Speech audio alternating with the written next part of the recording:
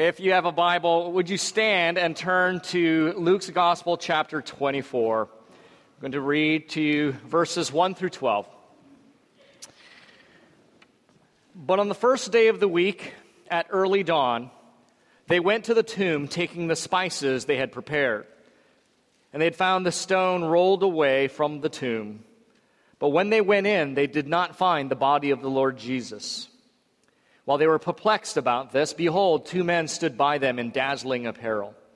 And as they were frightened and bowed their faces to the ground, the men said to them, "Why do you seek the living among the dead?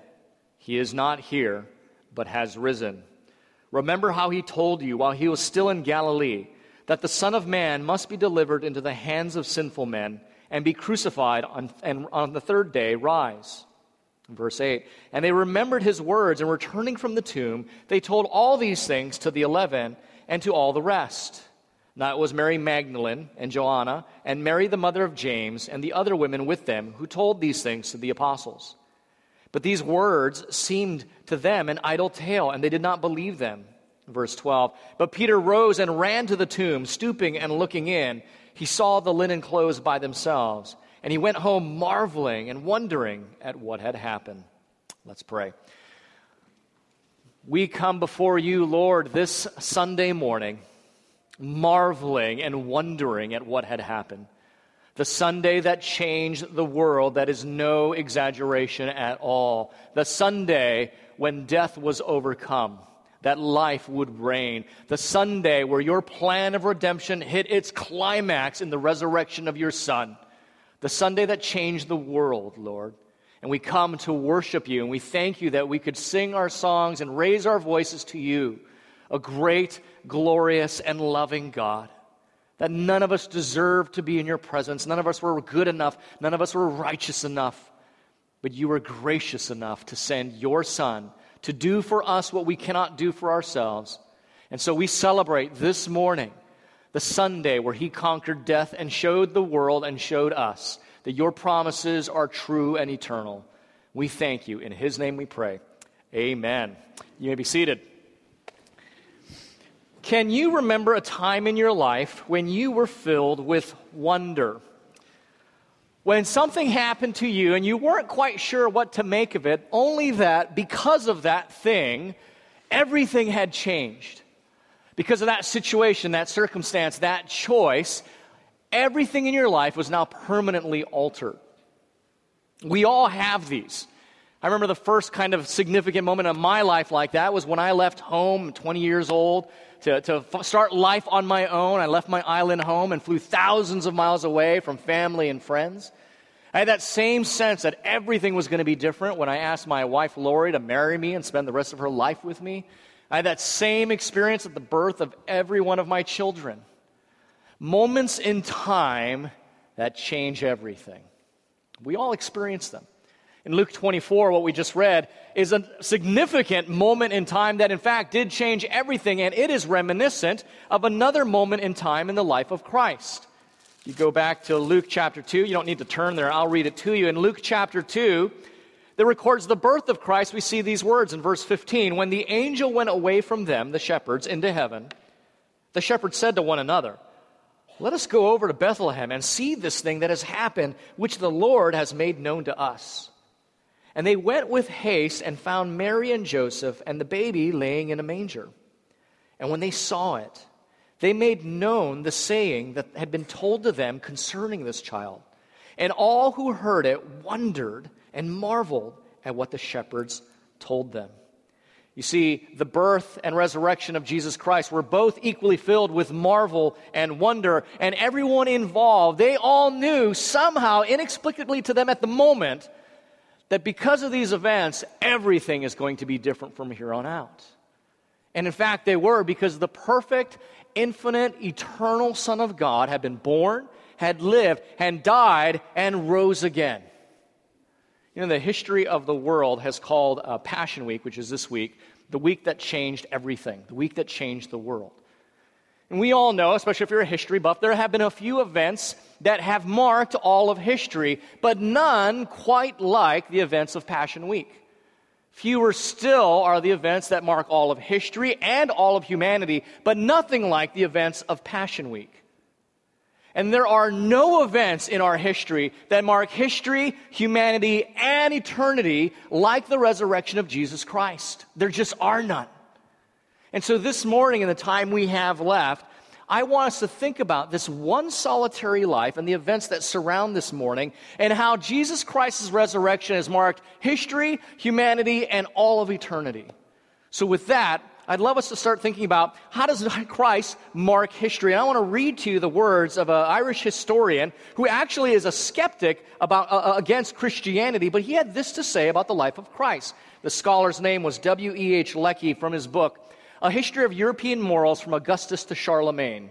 And he writes this: "The character of Jesus has not only been the highest pattern of virtue, but the strongest incentive in its practice, and has exerted so deep an influence that it may be truly said that the simple record of 3 short years of active life has done more to regenerate and soften mankind than all the disquisitions of philosophers and all the exhortations of moralists." James Stewart, not to be confused with the actor Jimmy Stewart, this is the scholar from Edinburgh University, says this about Jesus, that Jesus was a startling array of contrasts. He was the meekest and lowliest of all the sons of men, yet he spoke of coming on the clouds of heaven with the glory of God. He was so austere that evil spirits and demons cried out in terror at his coming, yet he was so genial and approachable that the little ones loved to play and nestle in his arms. His presence at the innocent gaiety of a village wedding was like the presence of sunshine, he writes. No one was half so kind and compassionate to sinners, yet no one spoke such red-hot scorching words about sin. A bruised reed he would not break. His own life was love, yet on one occasion he demanded from the Pharisees how they expected to escape the damnation of hell. He was a dreamer of dreams, he writes, a seer of visions, yet for sheer stark realism, he is all of our self-styled realists soundly beaten. He was the servant of all, washing the disciples' feet, yet masterfully he strode in the temple, and the hucksters and money changers fell over one another in their mad rush to get away from the fire they saw blazing in his eyes. In the end, Professor Stewart writes, he saved others, but at last himself he did not save. There is nothing in history like the union of contrasts that confronts us in the Gospels. The mystery of Jesus, he writes, is the mystery of divine personality. Finally, hear these words of an anonymous author. He simply writes this: "Here is a man who was born in an obscure village, the child of a peasant. He grew up in another village and worked in a carpenter's shop until he was 30. Then for 3 short years, he was an itinerant preacher. He never owned a home. He never wrote a book. He never held an office. He never had a family of his own. He never went to college. He never put his foot inside of a big city. He never traveled 200 miles from the place from which he was born. He never did any one of the things that usually accompanies greatness. He had no credentials other than himself. While still a young man, this man writes, the tide of popular opinion turned against him. His friends ran away. One of them denied him. He was turned over to his enemies. He endured the mockery of a trial and was finally nailed upon a cross between 2 thieves. While he was dying, his executioners gambled for the only piece of property he owned on earth, his clothes. When he was dead, he was laid in a borrowed grave, no less, through the pity of a friend. 21 long centuries have come and gone, and today, Jesus is still the centerpiece of the human race and the leader of the column of progress.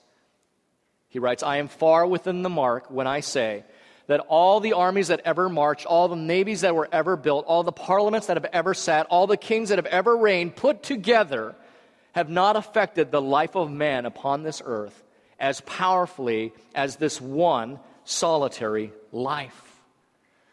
So when I say that Christ is unique in history and has marked history, I guess what I'm saying, there's nothing like him in history. And these aren't from the perspectives of just Christians. These are from the perspectives of some critics and skeptics and scholars. When he ascended into heaven, as recorded for us in the book of Acts chapter 1, there were 120 of his disciples, 120 individuals that would have been called a Christian. In Palestine at that time, which boasted a population of about 4 million. So do the math. They were outnumbered 1 to 33,000.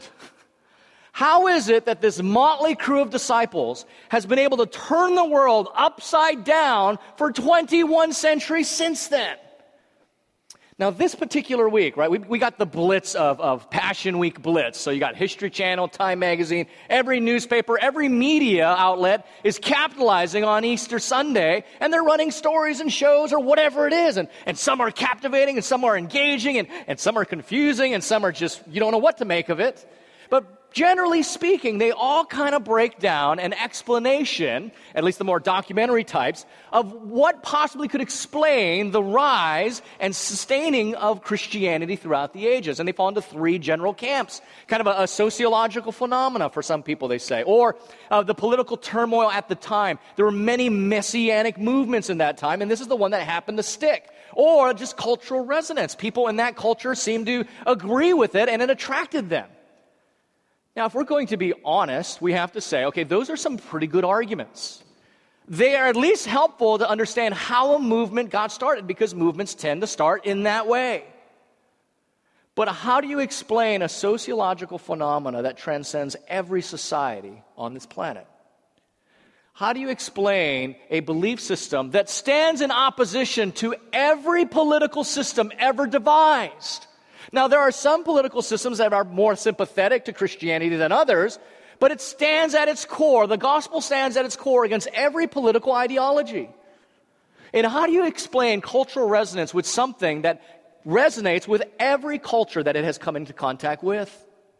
Christianity does not have a cultural epicenter. Now, we might tend to think that because we're kind of limited by our perspective. We think, well, it has a cultural center. It's white Anglo culture. No, it's not. Do you realize that Christianity started off in the Mideast, and then it moved to Europe, and then over to North America, and now it's going on to South America, Africa, and Asia? Look at all the religious systems, and they have a cultural hub. If it's Buddhism, Shintoism, Confucianism, you've got an Asian culture. If it's Islam, it's the Middle East. On and so on. Christianity has no cultural center. So how do you explain the prevalence of Christianity when it started with 120 individuals, and 21 centuries later, here we are talking about it? I think you explain it, how that the life of Christ and the resurrection of Christ has marked history in the same unique and precise way that the resurrection of Christ uniquely marks humanity. Now, if you attend Christ Community Church regularly, you know I'm not given to really long illustrations at all, but I just want to share this one I read from a book called The 20th Century Pulpit. It's a book of basically sermons written in the 20th century, and that's what pastors do in our free time. We read other people's sermons.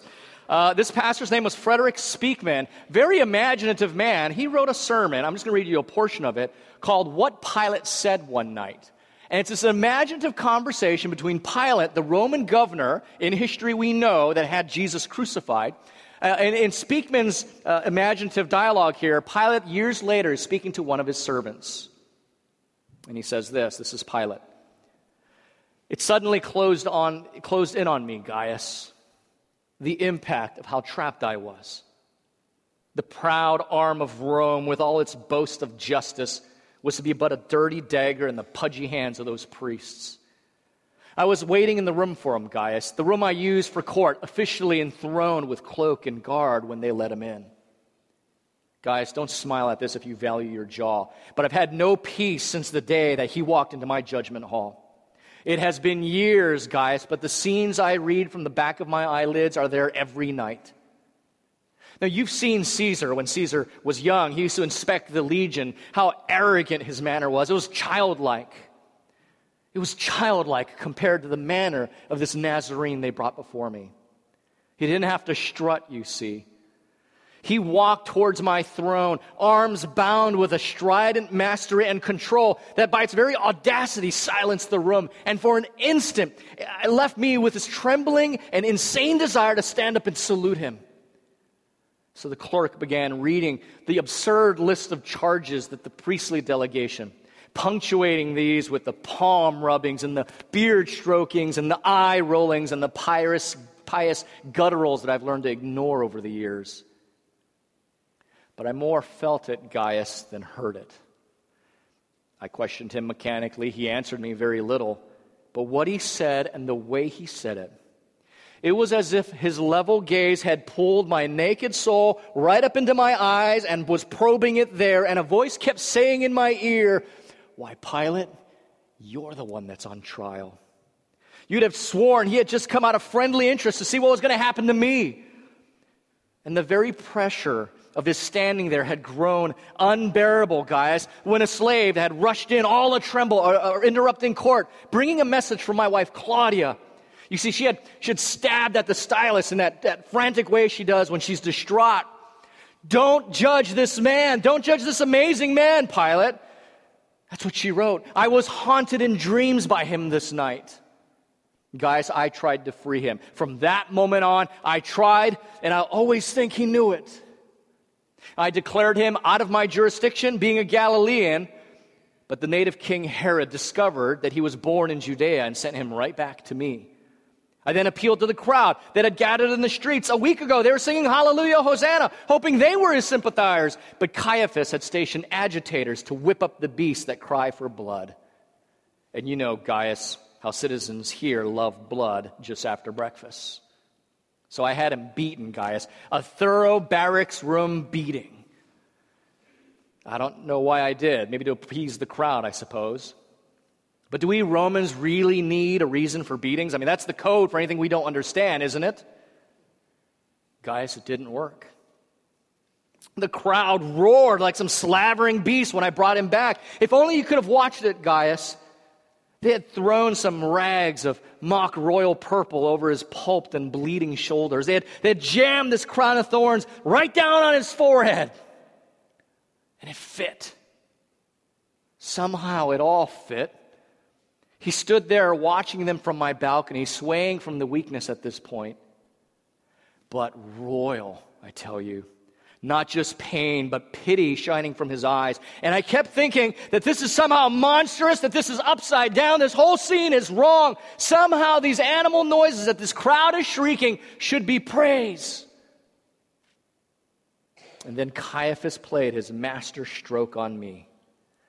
He announced there in public that this Jesus claimed a crown, and that is treason to Caesar. And the guards began to glance at one another quickly, and that mob of spineless filth began to shout out, "Hail Caesar! Hail Caesar!" And I knew right then that I was beat. And that's when I gave the order. And guys, I couldn't look at him. And I did a really childish thing. I called for a bowl of water, and there on the balcony, I washed my hands of that whole affair. But Gaius, as they led him away, I did look up, and he turned and looked at me. There was no smile, there was no pity. He just glanced at my hands, and I feel the weight of his eyes on them from now on. I know you're tired, Gaius. I've kept you up. And the fact of the matter is you do need some rest. Claudia will be asleep by now. Rows of lighted lamps surrounding her couch, because she can't sleep in the dark anymore since that afternoon. You see, Gaius, the sun went down when my guards executed him. Yes, I know what that sounds like. I know that sounds crazy. I don't know how. I don't know what. I only know that I was there, and it turned as black as the tunnels of hell in that miserable city. And I tried to compose Claudia and explain how I was trapped, and she railed at me with her dream. She's had that dream ever since. When she sleeps in the dark, some form of it comes back to her. That there was supposed to be a new Caesar, and I had him killed. We've been to Egypt, to their seers, to their magicians. We've listened by the hours to the oracles of the musty temples of Greece, chattering their visions. We've called it an oriental curse that we're under, and we've tried to break it 1,000 ways, but there's no breaking it. But do you know, Gaius, how I keep going? Deeper than this curse is the haunting, this driving certainty that he's still somewhere near, and that I have unfinished business with him. That now, as I walk by the lake, that he's following me. And as much as that strikes terror in my heart, I wonder if that isn't my only hope. You see, guys, if I could walk up to him and this time salute and tell him, now I know that whoever he is, he's the only man in Judea that was worth the name that day. I'd tell him, I know I wasn't trapped. I trapped myself. I'd tell him, here's one Roman who really wishes he was a Caesar. I believe that would do it, don't you think? I believe he'd listen and he'd know that I meant it. And at last, I could see him smile. Yes, it's quiet tonight. Not a breeze by the lake. Good night. You better run along, and when you leave, would you tell my servant to bring my cloak, the heavy one, please? I'll be walking by the lake. Yes, I know it's dark, but I'm not going to be alone, Gaius. I guess I never really have been alone. Good night, Gaius. It's a powerful use of imagination, isn't it? Particularly that line where he says, I know that I have unfinished business with him, and that as much as that strikes terror in his heart, he knows that that's possibly his only hope. Hope for what, though? What is Pilate hoping for? He's hoping for forgiveness, right? He's hoping that the wrongs can be made right. He's hoping that he can be cleaned of what he has done. He's hoping for a second chance that this new Caesar, a benevolent, kind, merciful, righteous Caesar, would rule in his place. You see, that is the hope that Christianity has held out for 21 centuries. That hope has become reality. And you can read all the books out there, all the wisdom we have in our world, whether you're somebody who reads like ancient wisdom, Cicero, Sophocles, or Plato, or Oprah, or Riley, or Veronica Roth, whoever you read, you're never going to find words as powerful as what Matthew wrote in Matthew 11:28. He said, Jesus addressed the crowd and said, "Come to me, all ye who are heavy laden, and I will give you rest." You see, Christ has impacted all of history because only his life and death impacts all of humanity, because only he offers what all of humanity ultimately needs: forgiveness and to be made right with God. The forgiveness of our sins and reconciliation with God. Now, I realize today that in our culture, even the topic of sin is something we don't have. The only time you see sin in our culture is on a dessert menu, right? Sinfully delicious, those kinds of things. We don't like to think of sin because it's just simply uncomfortable to us. We'd rather think of Jesus not as a sin conqueror, but as just a nice moral reformer, maybe a social justice guru, maybe somebody who makes me just feel good. A sociologist from Chapel Hill, Christian Smith, wrote an amazing book. When he did an analysis of Christianity in America today, he says, we don't really have historic Christianity in most churches in America today. The Christianity that understands the gospel as a holy and gracious God, confronting and crushing sinful humanity, or sin, so that humanity may be made right with him, has been replaced by what he calls, get this, moral therapeutic deism. I want to be good, I want to be happy, and I believe there's a God. He says, beyond that, the historic Christian faith is disappearing in American churches, being replaced with a moral therapeutic deism. But here's the thing, if we miss the fact that at the core of Christ's ministry was to destroy sin, we not only misunderstand Christ, we misunderstand ourselves. And that's not just a pastor's opinion.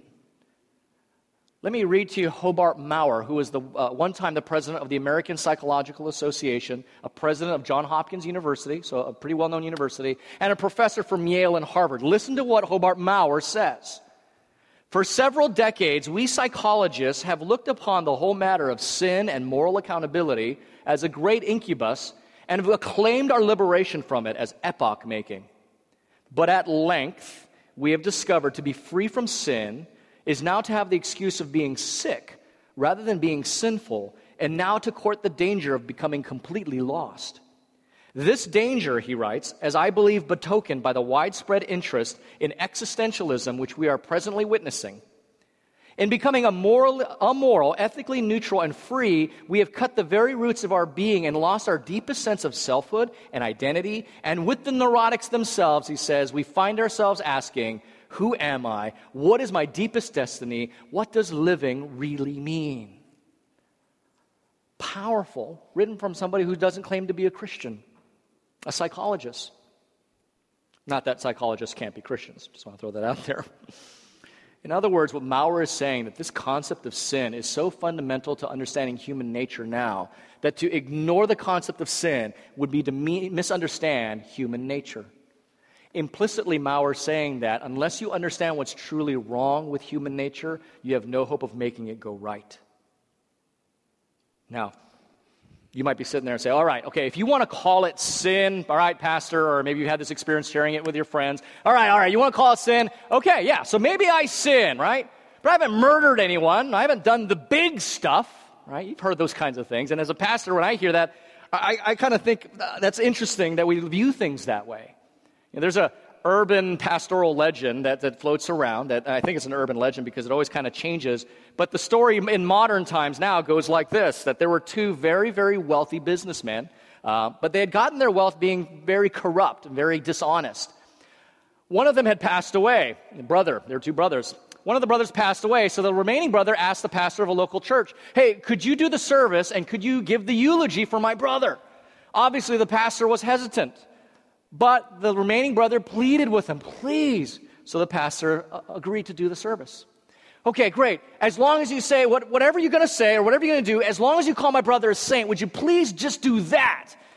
So the day of the funeral and the service shows up, and the church is packed with the who's who of the city because they were very powerful, wealthy businessmen. The pastor got up to the podium to speak, and the casket was right in front of him. He said, the man lying before you was a corrupt man, dishonest, vain, audacious, a fraud, an absolute fraud. He did every dirty, rotten, deceitful thing you could possibly imagine. But compared to his brother, he was a saint. Now, the reason that's funny is we understand the comparison here, but why is it when we compare, we're always comparing ourselves to the lower common denominator rather than the highest or higher common denominator, right? Compared to me, you're probably a very good person. Compared to the person on your right or left, you're probably a really good person. But why aren't you comparing yourself to somebody like maybe like a Mother Teresa, or like a Billy Graham, or a virtuous life like a Mahatma Gandhi? Why is it we always compare ourselves with murderers and people like that? Here's why. Intuitively, and this is what the Bible teaches, we all know there's a standard. We all know a standard exists. And we're afraid we don't match up to that standard. And so what we do is either we will try to match that standard, right? We'll get ourselves really cleaned up and get very religious, and we meet that standard, and then we get self-righteous because other people should meet the standard like we did. Or we lower the standard, and then we meet that standard, and then we get self-righteous of the people who are looking down at us because they're still trying to reach this higher standard, and why don't they compromise the standard? So the guys in the lower standard are just as self-righteous as the guy in the higher standard. Or you get rid of the standard entirely, and you feel like you're living a free life, and you get self-righteous against the people who are living by a standard. But you see, in every situation, we're all trying to be self-righteous. And in every situation, we know that's not the way this is supposed to work. If you've been with us in our study of Ephesians, we learned very clearly that Jesus Christ, by his death on the cross, abolished any standards of salvation through works because we can't do it. Jesus said, if you want to see God, be perfect. That disqualifies all of us except him. And he destroyed that standard and said, I'm giving you the benefits of matching that standard if you have faith in me. That's what the gospel is. That's what the gospel is saying, is that standard has been met in the life and death of Christ. I want to read to you a powerful passage from 2 Corinthians where Paul talks about this. In 2 Corinthians 5 verse 21, Paul says this, for our sake, God made him, Christ, to be sin, who knew no sin, so that in him we might become the righteousness of God. So not only do we go from being released from a debt we cannot repay, but to getting riches we couldn't imagine. See what Paul says? That God put upon Christ all of our sins, that God may then put upon us all of Christ's righteousness. See, Christ has marked history because there's nothing like him in history. Christ has marked humanity because only Christ uniquely meets the needs of humanity. But then how does Christ mark eternity? In his autobiography, Just As I Am, Billy Graham writes of the early days of his ministry. And Billy Graham, he's probably the closest thing to a prophet in the last century that we've had. He writes, one of the most intimidating moments of his life was he was in the office of Konrad Adenauer, which was the chancellor of Germany right after the Second World War.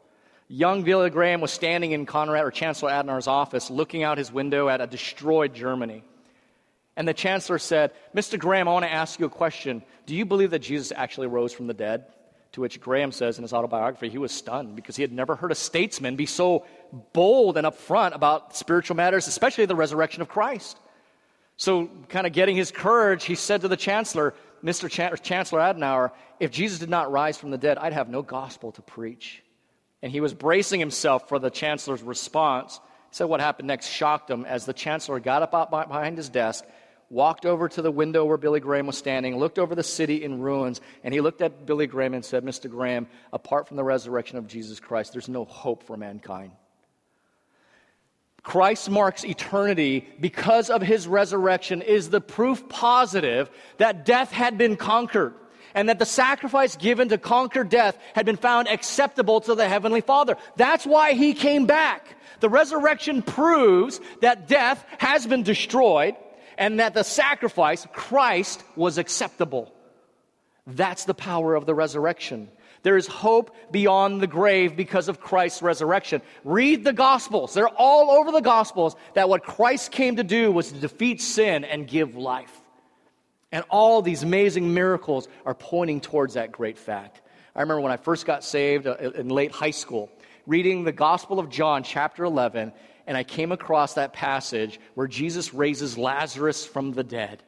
And I love how John is such a vivid writer. Lazarus had been in the tomb for 4 days, and Jesus said, "Roll the tomb away," or the tomb away, open it up. And the people said, "Lord, he stinketh." Of course, he's been dead 4 days. Decomposition had taken place. God was deliberately, if you know the narrative, Jesus waited a few days before he actually showed up. He could have stopped Lazarus from dying, but he waited. And he waited for him to be really, really dead. I know that sounds odd, but dead. He was stinking. Because he wanted to show resurrection power was complete and ultimate. And I remember reading that when he said, "Lazarus, come out." And when Lazarus came out, I thought to myself, what would it be like to be his friend? What would scare Lazarus from that point on? There would be nothing that would shake Lazarus' confidence. Well, the reason I remember that is a little after that, I found a play entitled Lazarus Laughed by a playwright named Eugene O'Neill. And he does a historical fiction play on the persecution of the early church from the Roman Emperor Caligula. And while Caligula is slaughtering the Christians, he gets to Lazarus, and Lazarus is actually laughing at him. Now, you don't laugh at a Roman emperor. And Lazarus is laughing so much that finally Caligula says, "Lazarus, if you laugh one more time, I'll have you put to death." And at that point, Lazarus just doubles over and falls on the ground. He loses it. He finally collects himself, gets up, gets really serious, looks the emperor right in the eye and says, "Caligula, haven't you heard? Death is dead. Death, Caligula, died."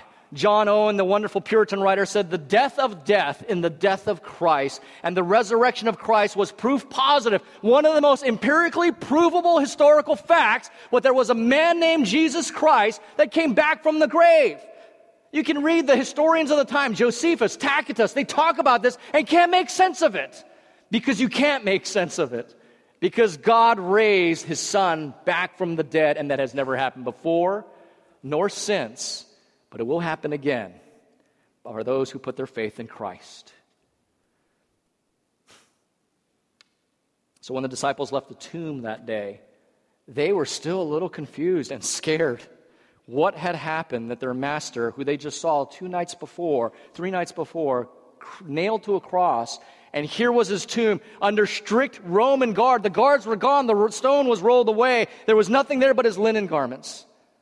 You read the end of Luke chapter 24, you still see they're trying to figure this out. They were just filled with marvel and wonder, not knowing what was coming next, but they knew that everything had completely changed and nothing would be the same.